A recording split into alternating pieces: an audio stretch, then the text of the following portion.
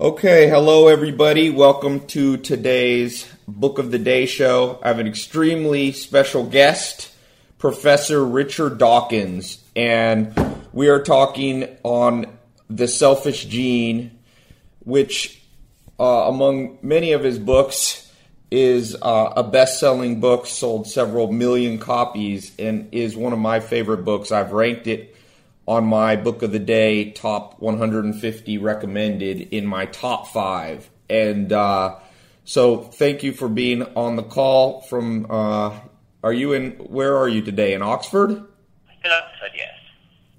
Awesome. Well, this is very special, and I like to just jump right in to kind of the juiciest part, eat the dessert first, if you will, Professor Dawkins.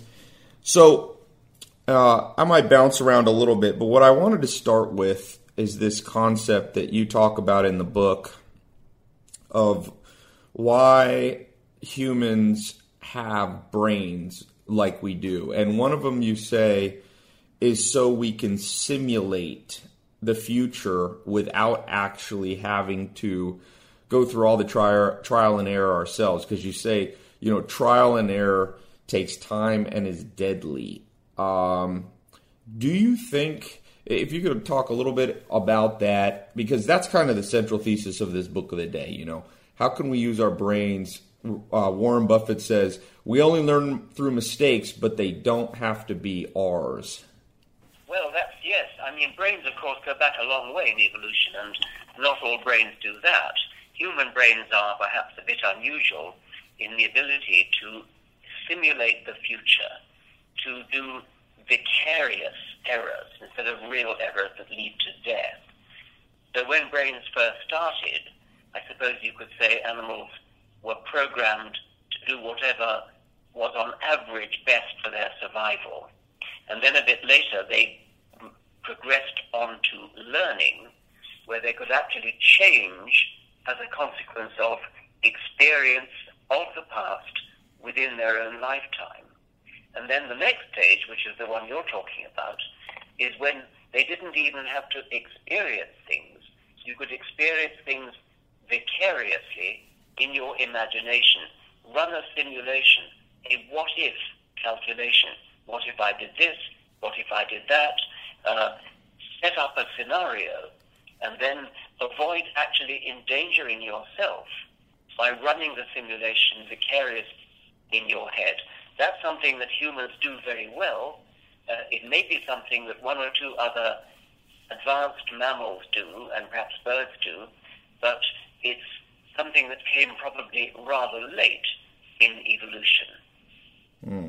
Now, do you think this ability to simulate, you speak of a flight simulator or a general, do you think, and this is just kind of a random question, are smarter people simply better at doing this, or is it kind of innate to all humans? We have a generally equal ability to simulate the future? Because in my experience in life, whether it be in business or personal, my biggest regrets are those where I didn't just go, oh, someone else said not looking both ways before crossing the street is dangerous. Let me just take them at their word and let me not have to get hit by a car. But I find it prevalent among people where they pride themselves on their mistakes and they go, well, I had to go through that so I could learn. But if I hear you right, you're saying it's almost innately human to not have to do that, to not have to get hit by a car, to say... I mean, I'm sure like everything else, there's variation, and I'm sure that although all humans can do it, obviously we vary in everything else. There's no reason why we shouldn't vary in the ability to simulate, and some people are much more imaginative than others, so I don't think I would agree that everybody is the same in this. Yeah. Well, I definitely see in my own personal experience, which obviously is somewhat anecdotal about it, but awesome. Let's move to this next subject, because I have so many written down. If hopefully we're not jumping around too quickly, I'm going to hit you with lots of different things. By the way, my favorite accolade that you have is you won the number one in a survey. You were considered the number one intellectual in the world. I thought that was a nice one to have. Well, yeah, okay, I think that's a bit of a joke, but that was nice to have, yes. They didn't even put me on the list for voting the following year, so I didn't have a chance the following year. It's true that I was voted that in one year. I think it was 2013.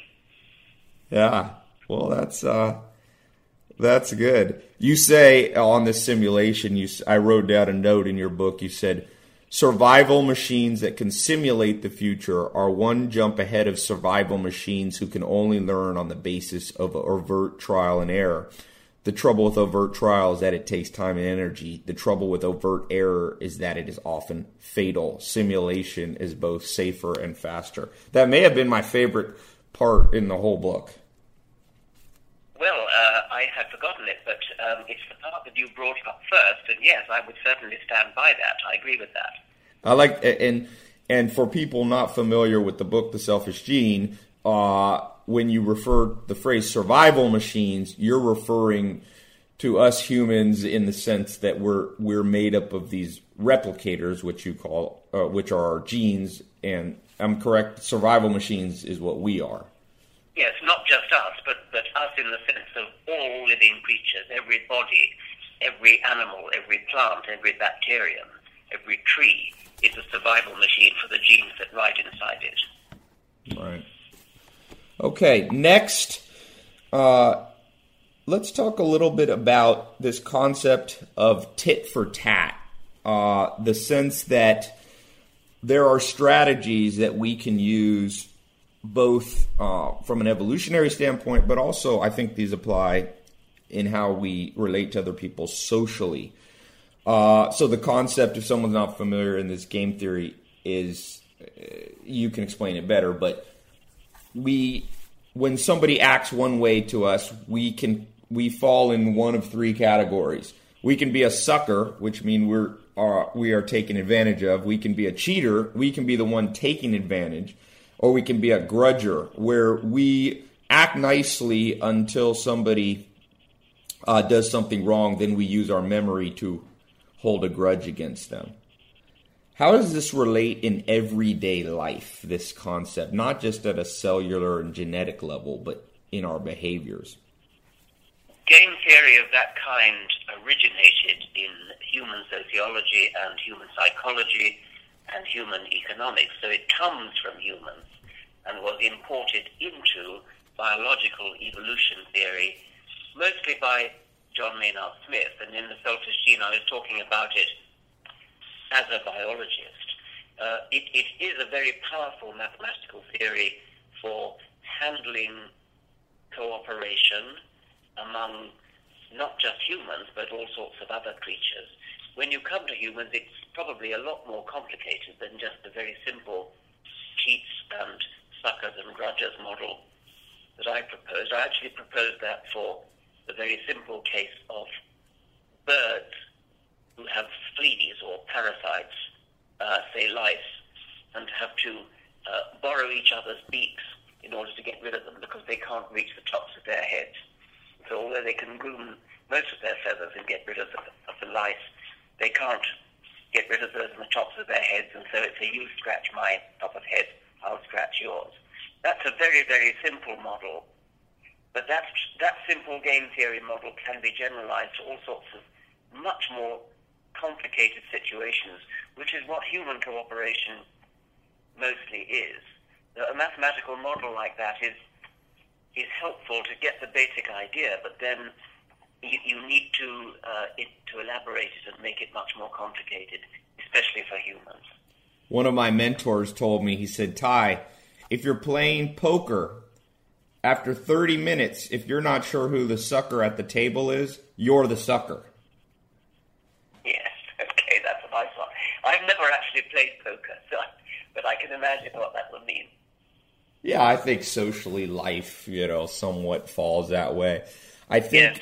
I was reading about game theory. I think it might be referred in your book in the sense that one of the best strategies is start out night. Oh, this is, I think, Dr. David Buss, who's a professor of evolutionary psychology at University of Austin, and he says, yes.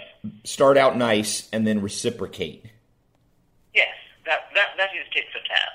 It's an extremely simple strategy. Start out nice and then reciprocate. And reciprocation kind of looks like paying back.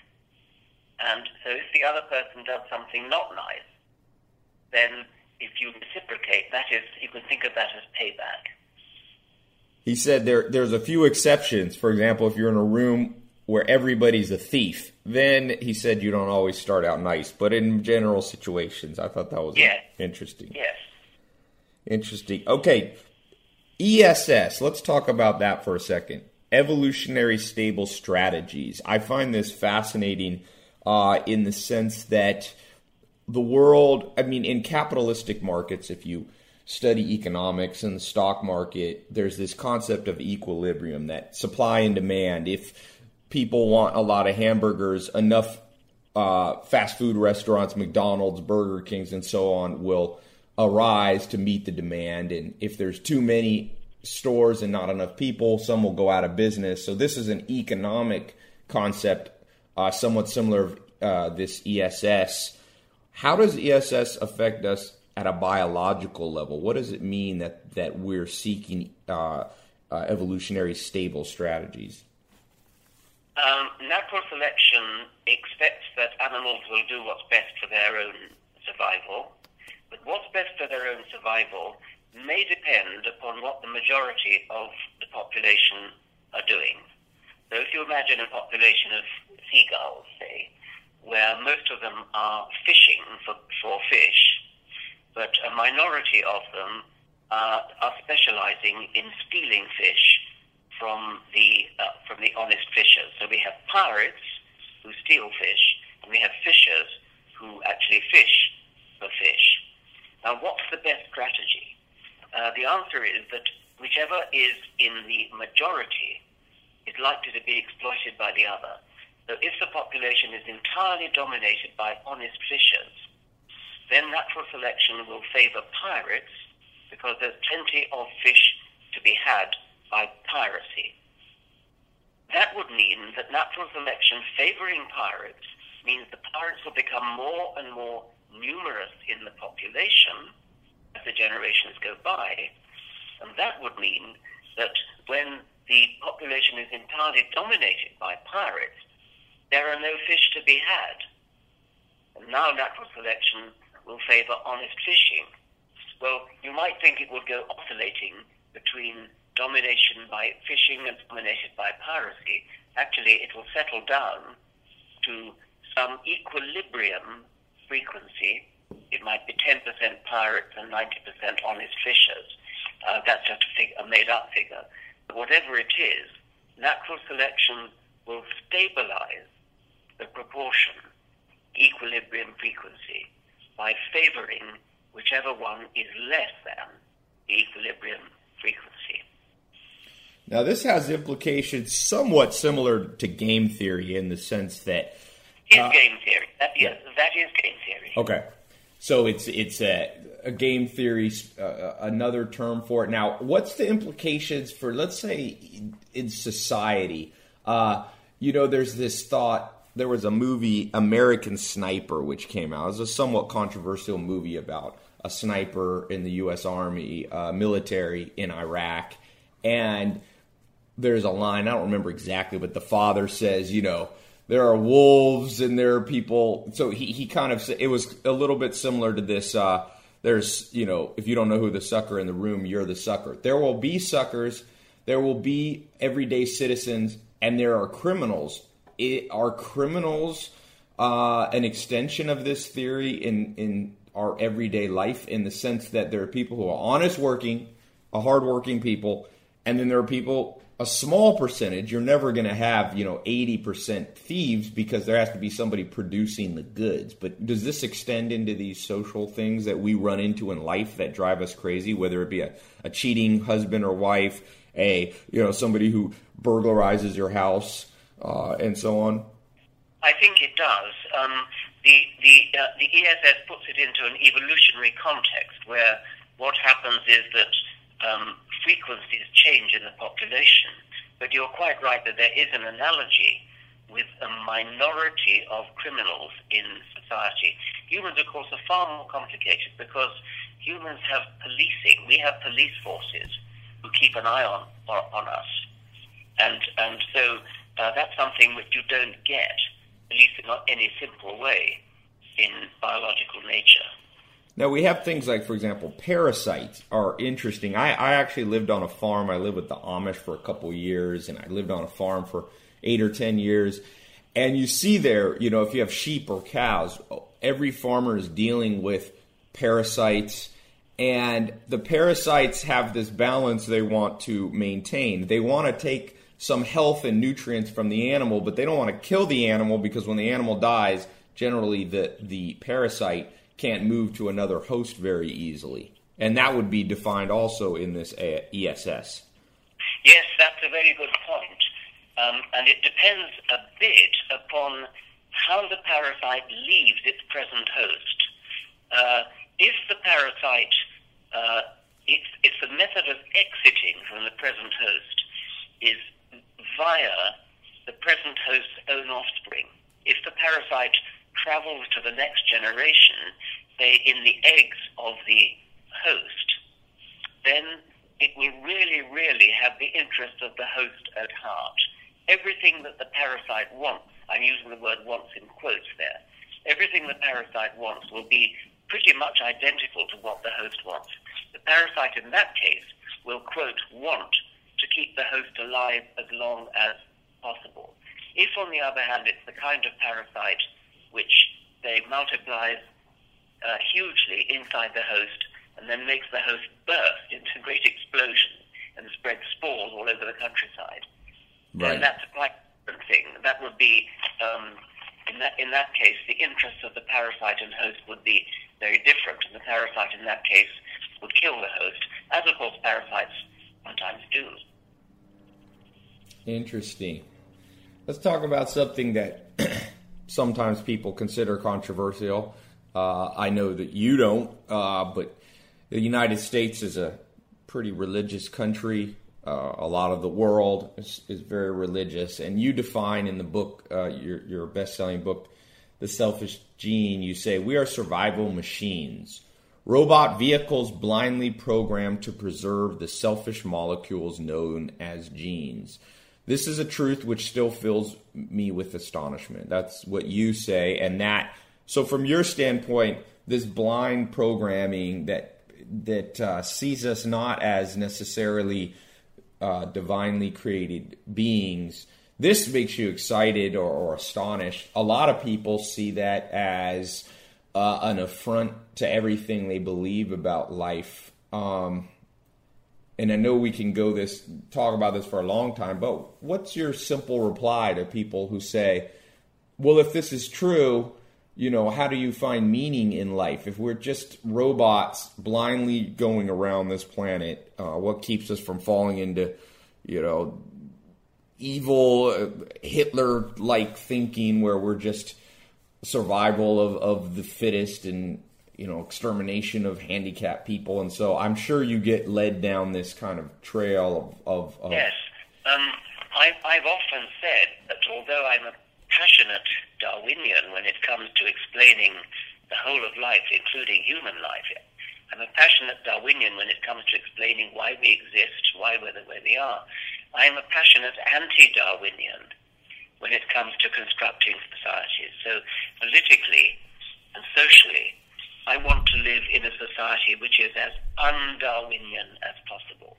I want to live in a society where we sit down together and discuss the kind of society we want to live in, where we vote for the kind of government we want. And we do not, at least in my case, we do not vote for a Darwinian style of government, which is, as you say, selfish and ruthless, and not the kind of society in which I wish to live. We do not have to say, just because nature is this way, we have to be that way as well. We can construct a society of friendship and cooperation, which is a very un-Darwinian society. And that's the kind of society I want to live in. Is there a way to do, this goal of a non-Darwinian society, but still understand our roots as selfish creatures. For example, people who are very pro-capitalism, they would say, look, capitalism has an element of Darwinianism in that leave the markets to sort themselves out. And while no country really is truly capitalistic, we tend to add some level of social control. That would be an example of a hybrid sort of Darwinianism tempered by some human regulation. Is that how you see? Yes, I mean, I could easily imagine that somebody could have a political philosophy which was a kind of humane capitalism, and which took the view that a humane society will automatically arise if the market is allowed free rein. I don't subscribe to that political view myself, but I don't think it's automatically horrible in the way that a truly Darwinian society would be. So you would believe more in market control. You wouldn't leave it as much to the human spirit, so to speak. Well, I think, I could imagine a defense being made of a market-driven society as being one that actually does lead to greater prosperity. As I said, I don't think I would subscribe to it myself. I think I'm rather more in favor of a controlled society, but I have a deal of sympathy with friends of mine who believe that a just and humane society will automatically arise if the market is allowed freedom in a sort of Adam Smith way. Right. Interesting. Very interesting. It's interesting to hear from you because I would think maybe you'd be a little more Darwinian, but that's interesting to hear. Great. Let's talk about you say here, it is a simple logical truth that short of mass emigration into space, with rockets taking off at a rate of several million per second, uncontrolled birth rates are bound to lead to horribly increased death rates. It's hard to believe that this simple truth is not understood by those leaders who forbid their followers to use effective contraceptive, aka birth control. They express. So you say there is a natural method. It's called starvation for population limitation if humans don't do this. When you say this, is it various religions, Catholicism, and others that butt up against you? Well, yes, it is, and that's what I had in mind when I wrote that. However, it is also true that that really does apply if there is uncontrolled birth rate, uncontrolled reproduction, and but what actually happens is that the more prosperity there is in a country, the more people do adopt birth control. So although theoretically the Roman Catholic Church is against contraception, in fact, if you look at countries which are dominated by the Roman Catholic Church, if they're prosperous, then they use birth control as much as anybody else. So countries like France and Italy simply ignore the Roman Catholic Church and get on with birth control. Do you think that's because, going back to this very root concept in the book, humans, I think Sam Harris wrote a book, he writes a book saying, and Stephen Hawking kind of agrees that free will is somewhat an illusion in the sense that we're driven at a cellular or genetic level, as you speak of in this book, and our genes know that they're selfish, so they don't want to put themselves in an environment where they will starve to death. Is that why you think this French and Italian lower birth rate happens? Because they're driven at this innate level. We somehow understand, almost instinctually, these things. I think I would be cautious about... I know you don't literally mean genes know what's good for them, but it is tempting, the rhetoric that I used in the selfish gene is tempting to mislead in that kind of way. I think I would rather say that our brains, going back to your original question, our brains have become so big and so good at simulating the future, so good at imagining. We can look into the future with our brains and see what the bad consequences of over-reproduction would be. We can actually look into the future. And that's something that is new, something that in most of the evolutionary history hasn't been possible. Yeah. Now, food systems, along this line of overpopulation and starvation, there's a lot of controversy in the EU and the United States on genetically modified organisms. Of course, this has somewhat is in your, I know it's not your main area of expertise, but it's related in the sense that when you genetically modify organisms, you're going to the root of what makes living creatures, alive. What's your feeling on genetic modification, whether it be in food systems or just in general, ethically and with your expertise in genetics? And I think is it an ethologist? Is that what you're referred to? I think I'm not sure that it's really an ethical question about genetically modified foods. I think it's a question of prudence, really. It could be an unwise thing to do. It could be that things could go terribly wrong. In science, I think we do need to, in the application of science, we do need to apply precautionary principles and take care that anything we do doesn't have adverse consequences. Once again, imagine the future, simulate the future, imagine the things that could possibly go wrong. So I'm not sure it's a question of ethics, much as a question of prudence. And I think the dangers of genetic modification may have been somewhat exaggerated, but I'm not in favor of a kind of gung-ho just do anything that we want to because we can. I think it is important to exercise prudence, exercise precautions. Yeah.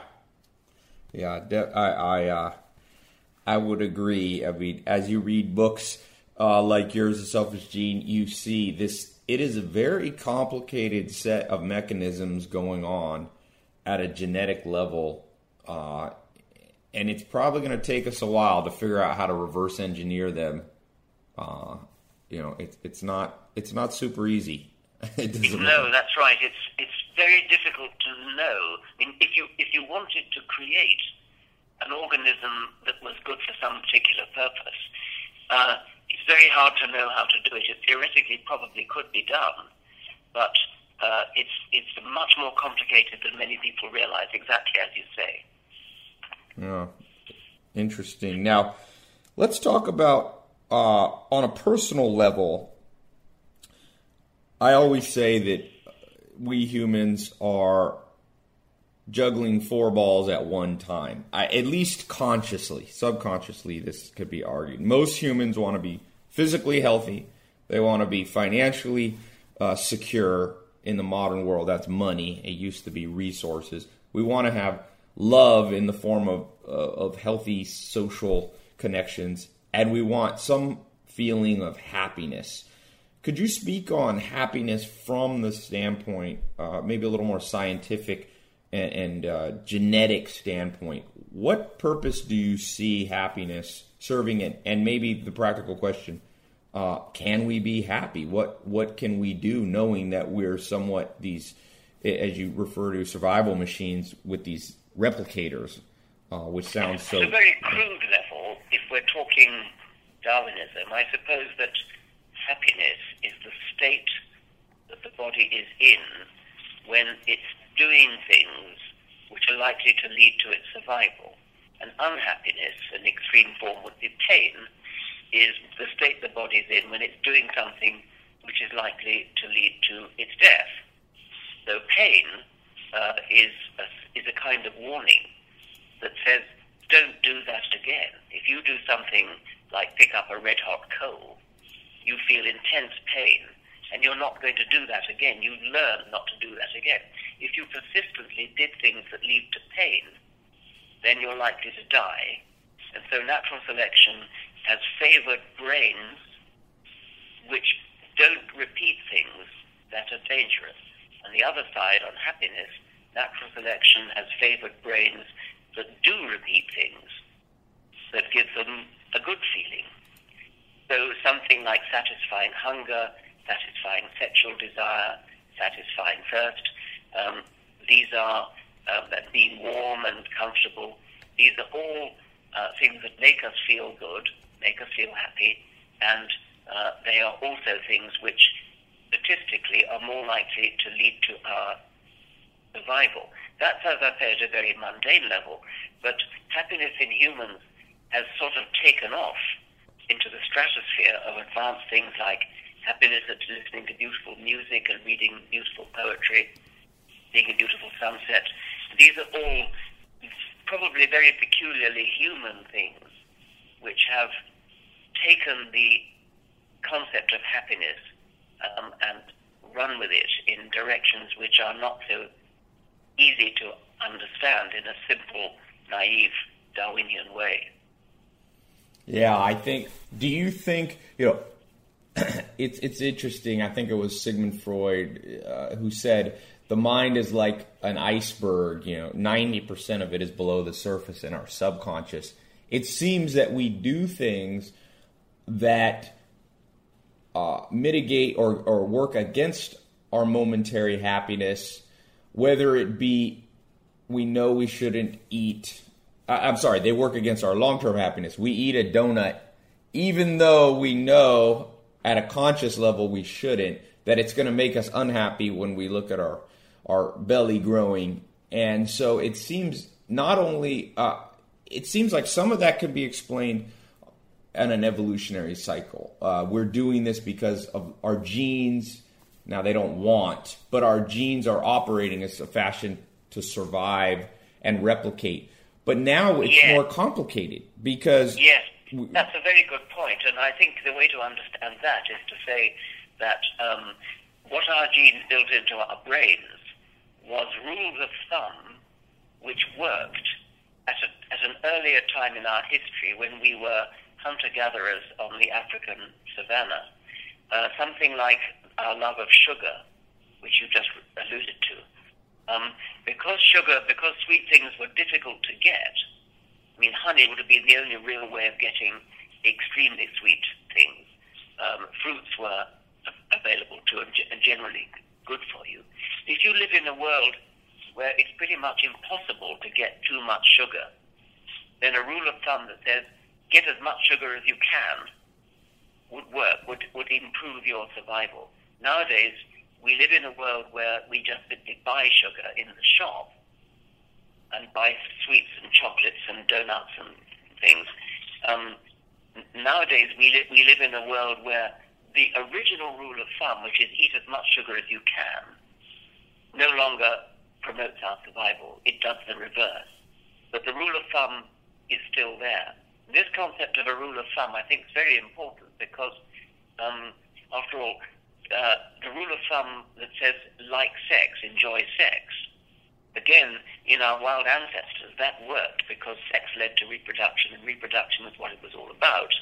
Nowadays, as like as not, we are using a contraceptive, and so that the desire for sex no longer has its biological function anymore, but we still desire it because the rule of thumb is built into our brains. Now, okay, this brings up an interesting point. One of my favorite books, and another one in my top 5, is Sigmund Freud wrote a book that hasn't been read too often. It's a fairly complicated read. You may have read it. It's called Civilization and Its Discontents. And he goes through his take on why we're happy and unhappy. And basically, you can boil it down to our genes are saying X will make us happy, and civilization is saying Y. So you brought up the example of reproducing and sleeping with people. So our genes are saying, you take a 21-year-old boy, man in the world, he has this genetic programming to go out, sleep with as many women, but civilization is somewhat more monogamy and marry one person. So Freud says basically we'll never be fully happy. Do you think that there's truth to that? Yes, the idea that we'll never be fully happy because there'll always be more of an effort that we could put into it. Is that what you mean? We're constantly being driven to do more. You could never relax. You could never just sit back and just bask in pleasure. Well, that and that society has set up things, for example, that will not allow us to express our genes, in the sense that your genes say, as a man, sleep with the most women to maximize your great-grandchildren, where society says, no, you can marry one. So there's almost this war between, our genes. I see what you mean. Yes, yeah. I think that is true. We're constantly coming back to, humans are very complex. And the selfish gene is actually not mostly about humans. It's about life in general. And I think you have to understand how life in general works, which is what the book's mostly about. And then you come on to humans, and you have to, as it were, treat humans in a more sophisticated way. We evolved by natural selection in the same way as every other living creature on Earth. But we have these much more complicated brains, and we have a complicated society. And society does impose restrictions and rules which may conflict with our own desires. Yeah, interesting. Let's talk about something that applies at the genetic level in general, applies to multiple species, and you hear it talked about a lot. Nature versus nurture. And there's schools of thought. Where do you stand? What part of behavior is just somewhat inherent, and what part is learned by the environment? Is it 50-50? I know that's an oversimplification, but how do you yes, see it? It's an oversimplification because it varies for different things. What could that possibly mean when you put a figure like 50-50? What it really refers to is the variation in the population. To what extent can you predict the variation in the population if you know about genes and if you don't know about genes? Now, the best way to test this is by looking at twin studies. That means you take monozygotic twins, identical twins, and you take dizygotic twins, non-identical twins, and you know that monozygotic twins have twice as many genes in common where it matters than dizygotic genes. And you have a few cases where twins have been reared apart for one reason or another. They've been separated at birth, so they've had different environments. And if you compare how similar identical twins are to each other versus fraternal twins, non-identical twins, and if you compare both sets of twins reared apart versus reared together, you can come up with a figure, the so-called heritability, which is often expressed as a percentage, like 50%, as you suggested. And it varies a lot, and things like height has a very high heritability. Weight would have a lower heritability because it might depend upon how much they've eaten. Musical ability has high heritability. Mathematical ability has high heritability. Other things have low heritability. And so it is an interesting question. It's a question that you can answer by doing either twin studies or something equivalent to twin studies. And so there's no general answer to the question. That's interesting. So some things I didn't know. Music is. I think Bach had 23 children, and a lot of them were great musicians. So that high heritability. And his father was. Yes. Now, one of the fascinating things in the book that goes right along with this subject of nature versus nurture is you have this concept which. Why, and I'll oversimplify here.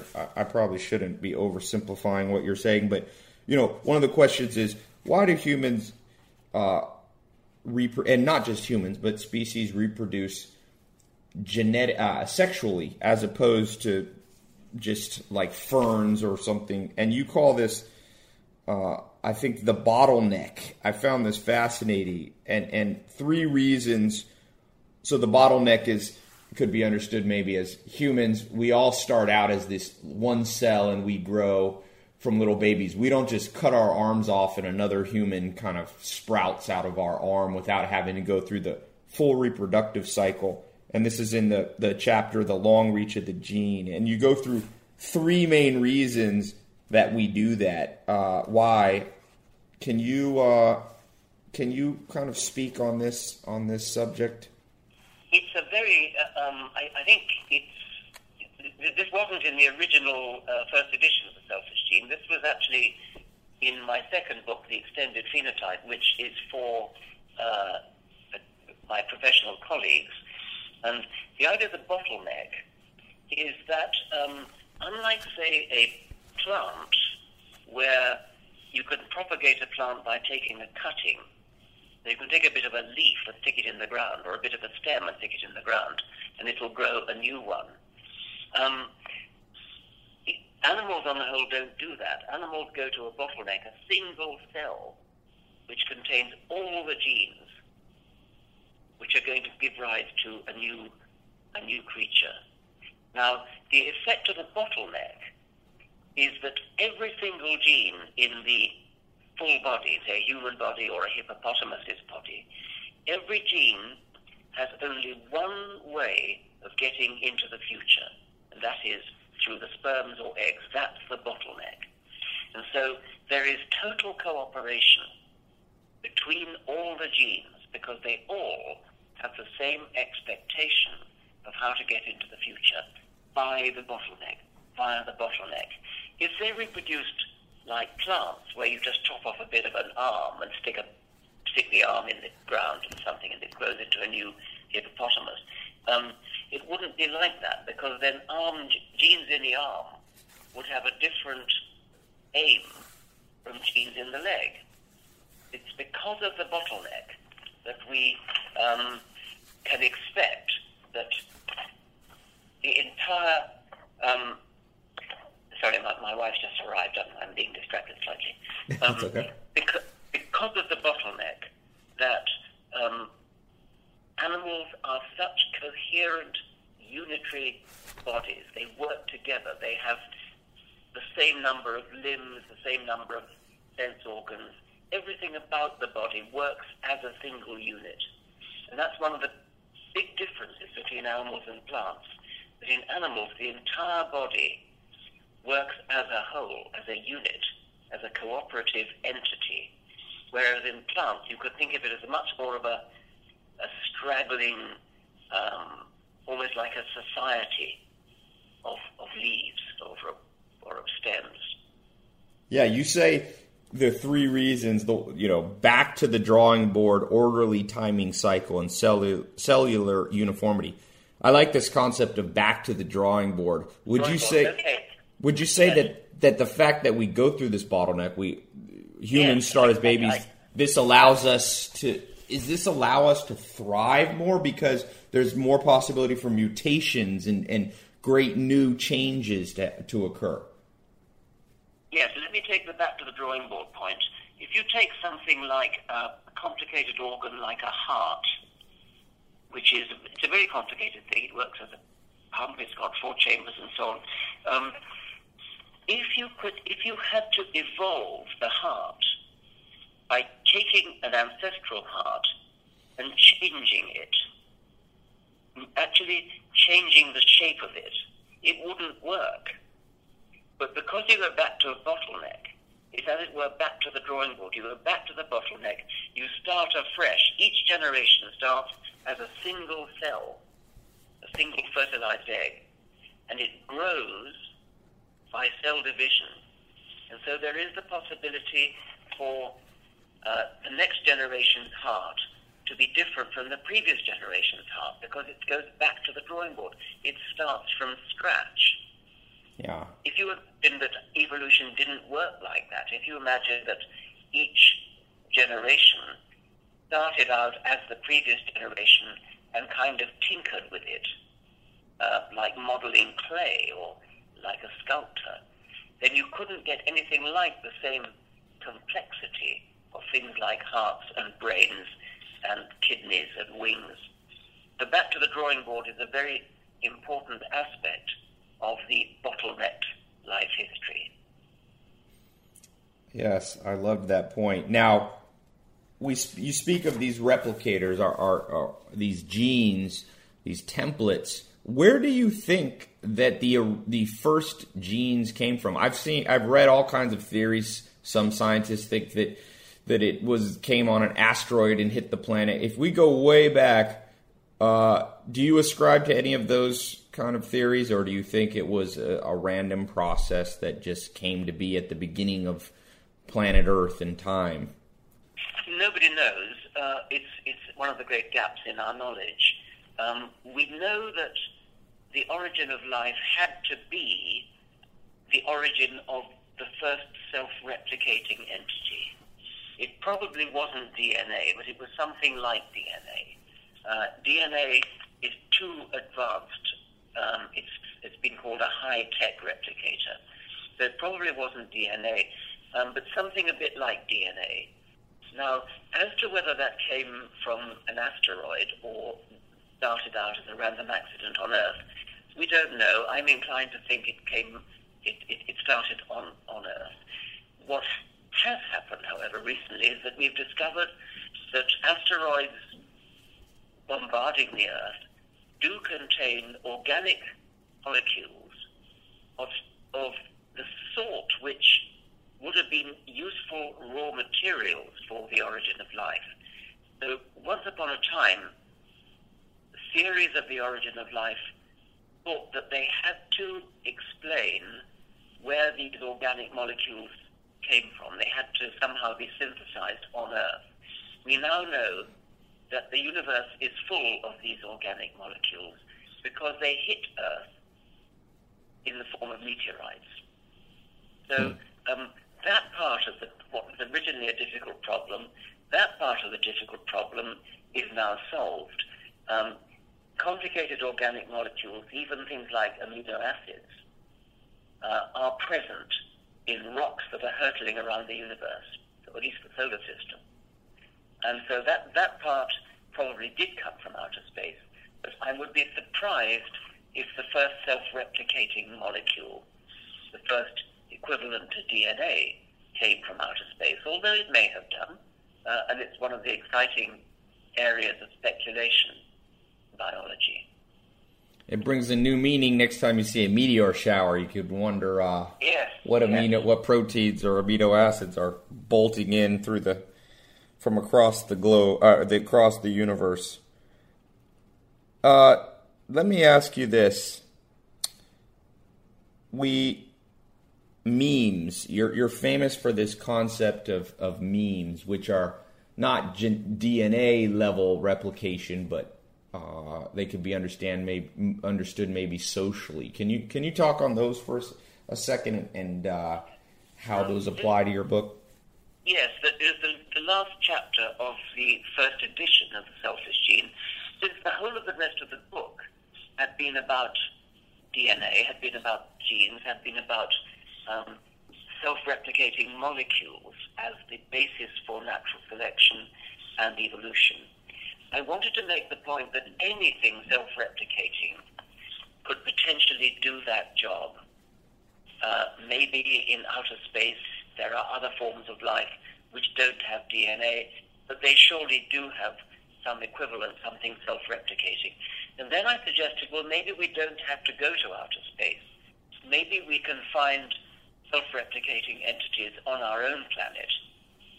Memes, units of cultural inheritance, units of imitation. Humans imitate other humans. We imitate tunes that we whistle. We imitate clothes fashions. We imitate accents with which we speak. We imitate fashionable words. School children imitate crazes, favorite toys, that kind of thing.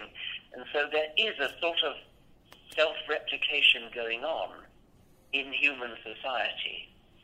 And it's possible that these memes, these units of imitation in human society, human culture, could be the basis of a form of Darwinian selection.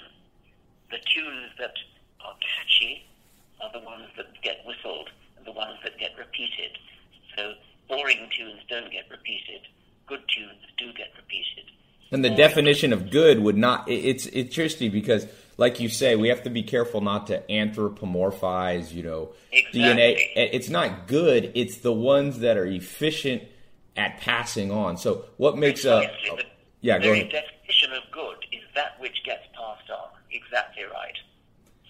Would you say, so clearly fashion, music, now media, whether it be the internet and TV and movies, these are in some ways almost the hosts they're almost the bodies that are passing this on so quickly. Because without the internet, this meme replication of knowing every kid wanting to wear the same shirt or the same brand or listen to the same Kanye West or Lady Gaga, this wouldn't happen as well. So would you consider the media conduits, or what is the media in this sense? Good. I mean, I think the internet is a fascinating new ecology, a new ecosystem for memes, enabling them to spread faster and more widely than was possible when I wrote The Selfish Gene, which was before the internet.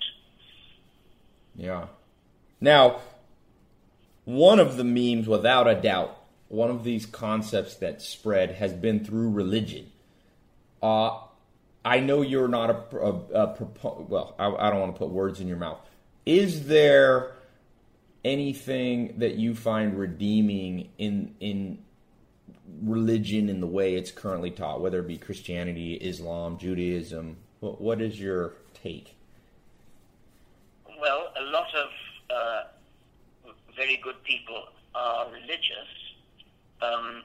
I would be a bit sad if the reason they are good is that they're religious, because that would imply that they are only good because they are attempting to suck up to their God.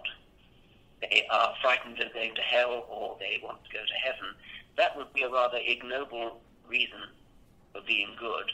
I would prefer to hope that most people are good for other reasons, and there certainly is no evidence that religion does reduce criminal behavior or antisocial behavior.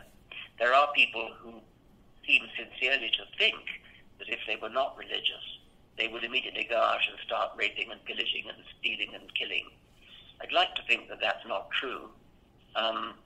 And I'd like to think that many of us who are not religious are capable of being just as good, just as nice, just as altruistic, just as cooperative as those who are religious.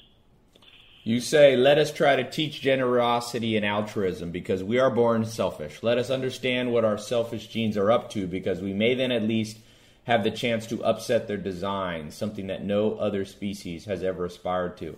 As we kind of close up here, altruism, charity, in light of the selfish gene, can you explain, there's different schools of thought on why we still exhibit, doing good deeds for others, maybe leaving a tip with a waiter we'll never see again. How do you explain altruism? I think that's quite difficult. We talked earlier about ESSs, we talked earlier about tit for tat. There are primitive evolutionary roots to cooperation. You scratch my back, I'll scratch yours. People do things in the expectation of getting it paid back. And similarly, kinship.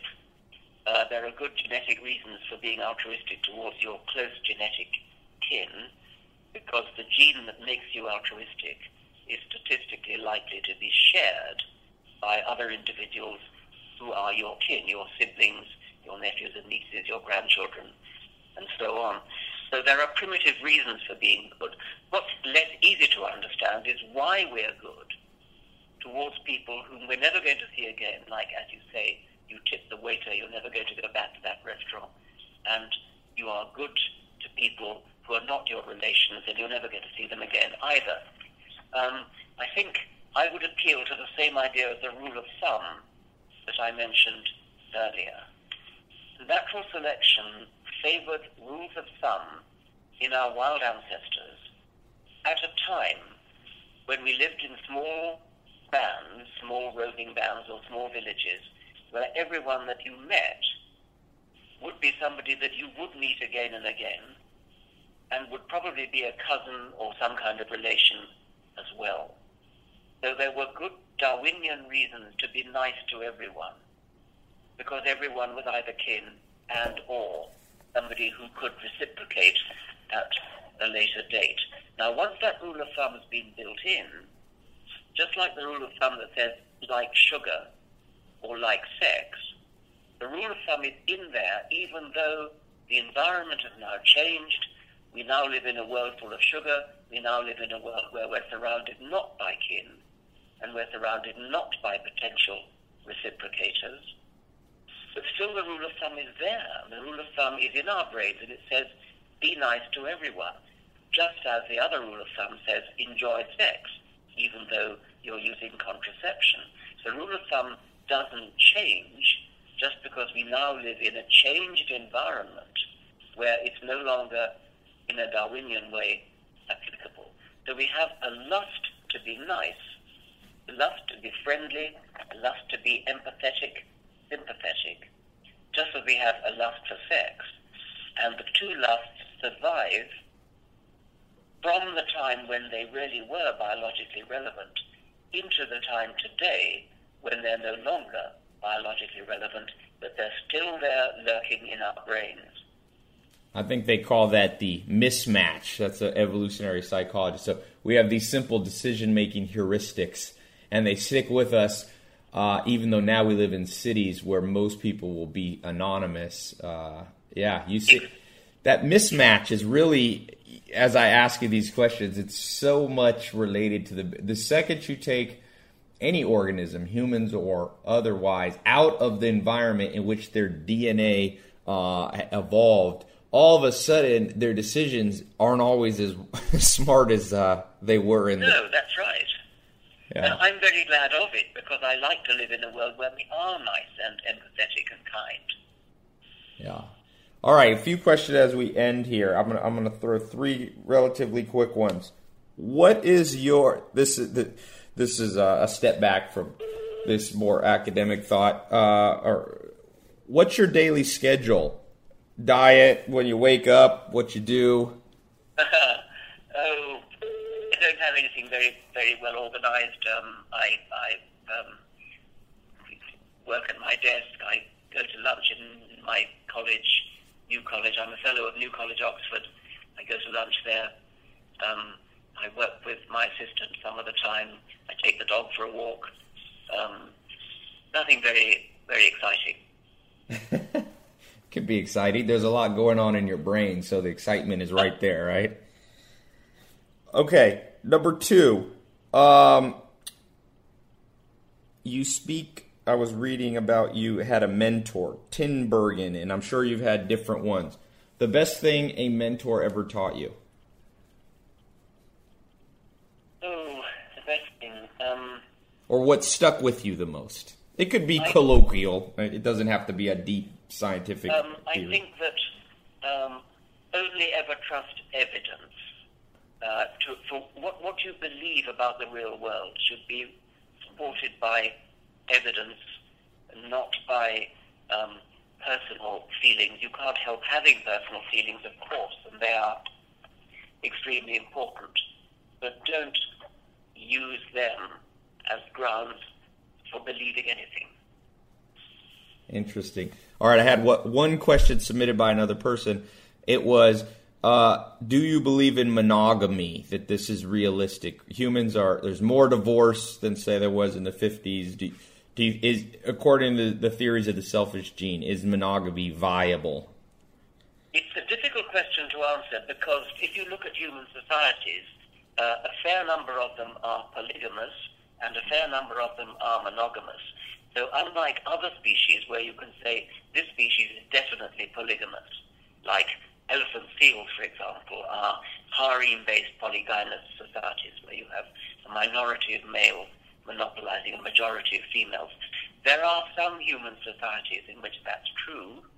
There are other human societies where faithful monogamy is the rule. And so there is no easy evolutionary answer to the question of what mating system humans naturally and primitively adopted. Interesting. All right, 2 quick questions left. Theories on the diet. Are you proponent of that we're omnivores, vegan, vegetarian, meat eating? We are primitively meat-eating omnivores. That doesn't mean that that's necessarily the right thing for us to do all the time. And I have a lot of respect for vegetarians, especially vegetarians who don't eat animals on conscientious grounds. Well, one quick question I've always wondered, how quickly can DNA change? I mean, I heard once somebody say at the rate of 1% per 10,000 years. It sounded like not a good answer. Do you know that answer? Because people often ask me, well, it's very variable. I mean, different. You're talking about mutation rates, and yes. They are extremely variable. In some cases, parts of the genome don't change for hundreds of millions of years, and they're maintained by natural selection. In other cases, they do change rather rapidly. So there is no general answer to that question. Are humans, though, going to look relatively similar in 1,000 years, or do you think that there's now excluding things like computerizing our brain, but just if we were left to our own devices, but we have all the modern amenities, do you see, are we going to be a lot taller? Are we going to be way smarter? Or is there some cap on that kind of growth in, let's say, 1,000 years or 500 years? It's a very short time to be asking an evolutionary question. Things like height are actually changing dramatically anyway over the decades. I mean, if you look over the 20th century, height in various peoples like Japanese, like Americans, average height has increased enormously. This is almost certainly not a genetic effect. This is almost certainly a environmental, probably nutritional effect. If you're asking about actual evolutionary genetic change, as I said, 1,000 years is too short a time. If you talk about, say, 100,000 years or 1 million years, that's the kind of time scale you want to be talking about for evolution. In order for that to happen, in order to see a consistent evolutionary change over 1 million years, it would be necessary for natural selection to work in a consistent direction for much of that 1 million years. That's rather hard to imagine with humans because our environment is changing so rapidly because of culture and technology that whatever it takes to be a good survivor, or in particular a good reproducer, at the present time is unlikely to be whatever it will take in 100 years, let alone 1 million years. So it's very hard to predict. If we send colonists out to, say, colonize Mars, where conditions are very different and where gene flow between the home planet Earth and the colonized planet Mars, where gene flow is very, very slight, then you might expect to see some evolutionary divergence. All right, last question. Selfish gene. For a lot of people following me are entrepreneurs. They're people interested in being successful. Someone listening in, from all the decades studying this fascinating concept of us humans at the replication level, any advice you would offer, more practical, on being financially more prosperous, both as an individual and as a society? What do you think? No, I would prefer not to do that, because I would like to emphasize in conclusion that the title, The Selfish Gene, emphatically should not be interpreted as anything to do with selfish individuals. Selfish genes are just as capable of building altruistic, cooperative, generous individuals under the right conditions. So that I emphasize this because the book has often been misunderstood because of the title. Yeah. As some suggesting that humans are selfish, or even advocating that humans ought to be selfish. Like you, and it's neither of those things. So it's conscious capitalism, like you mentioned earlier, that's really what you're a proponent of. Awesome. Well, I would like to emphasize that the book is supposed to be an imaginative explanation for the whole of life. It's not really about selfishness. Yeah. It's about life as a whole, and it explains how everything about life, its complexity, its beauty, its elegance, its illusion of design, everything comes about through the natural selection of genes, which are selfish only in the sense that they are working for their own survival. And working for their own survival is in many cases equivalent to working for altruistic, unselfish individuals. Yeah, like Rabbi Hillel said, if I don't love me, who will? But if I only love me, what am I? So we're... Yes, okay. Well, Professor Dawkins, thank you so much for your time. If people want to follow up with you, is there a website? Is there a new book out? What's the best way? Okay, well, the website is richarddawkins.net. Okay. And new book, well, the second volume of my autobiography, which is called Brief Candle in the Dark, and I got, as a matter of fact, the very first copy of that arrived in the post today. So it's not yet published. It will be published, I think it's on the 12th of September or thereabouts, sometime in September anyway. So that's the second volume of my autobiography. The first volume, which was called An Appetite for Wonder, covered the years from childhood until The Selfish Gene. And the second volume, Brief Candle in the Dark, covers the years from The Selfish Gene until the present. Well, thanks so much, Professor Dawkins. I appreciate you being here explaining the book, The Selfish Gene. For all of you who have not read it, it is on my recommended top 5. Professor Richard Dawkins, thanks so much. Thank you very much.